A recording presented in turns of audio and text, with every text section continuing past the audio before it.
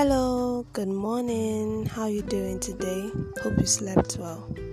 Welcome to Former Praise Devotional. Let us pray. Dear Lord, we thank you for today. Thank you for the gift of life and the breath of life. Lord, we thank you for your steadfast love and tender mercies. We exalt your holy name in Jesus' name. Lord, your word says that death and life are in the power of the tongue, and they that love it shall eat the fruit thereof. Father, we pray for those that are yet to harness the power of positive confession and enjoy its fruit. Father, we pray that you help them to confess positively in Jesus' name. May their confession set them up for breakthrough and propel them to take action in the mighty name of Jesus. Lord, we thank you for we know you've answered our prayers in Jesus' name.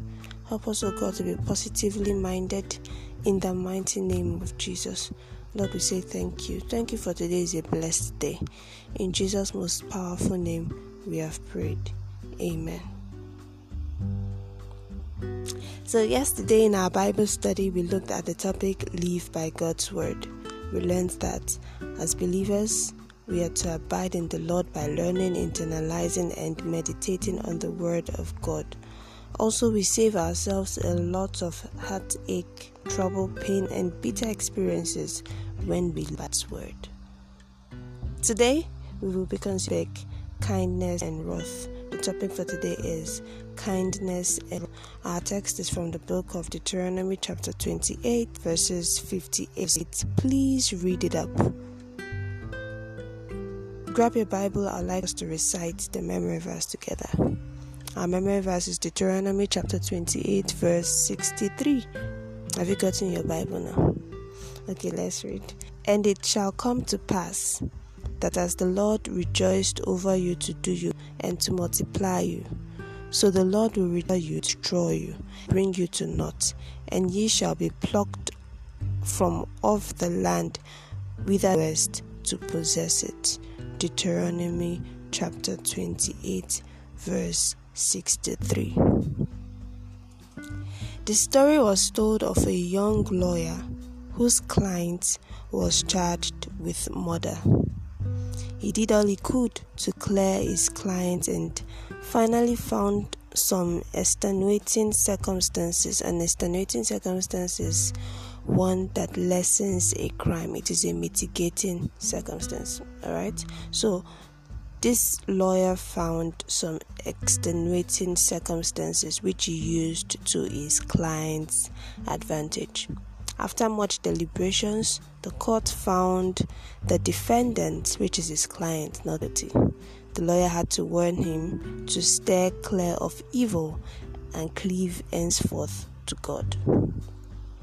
Years later, the man was again arraigned for murder. The lawyer who had defended him at his first trial was now the judge at the bench. At the conclusion of the trial, he was found guilty and eventually hanged by the neck. The same God who is merciful to sinners today will judge them on the final day if they die in their sin. The above illustration depicts the goodness and severity of our God. In our text, Moses continued to emphasize the evil that would come upon the children of Israel should they fail to obey God's word and fear his glorious and fearful name. The Lord would bring great plagues upon them that would linger for a long time. Although they were to be as the stars of heaven, in his wrath they shall be reduced. He who showed them kindness and multiplied them will turn his back on them. He would bring innumerable destructions upon them, scatter them abroad, and cause them to be sold as slaves to enemy nations. God has innumerable blessings for those who obey him. If we remain obedient to his word, he promises to heal and make us prosper.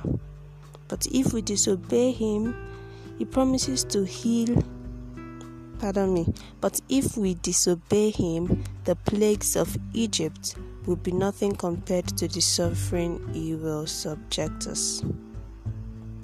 God's judgments are severe against those who fail to repent, but his goodness is towards those who continue in his righteousness.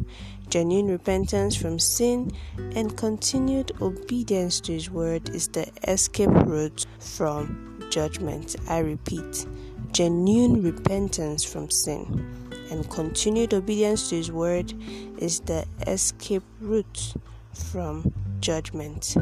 Make your decision today. Action points.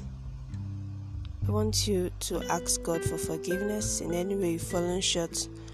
Just confess your faults, confess your sins to him, and he will forgive you. Make it right with God today. That is our action point for today. Just make it right with God.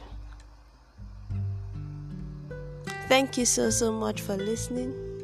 Thank you so much for listening. I remain your humble host, Enifoma Abraham, and it gives me great delight to serve you.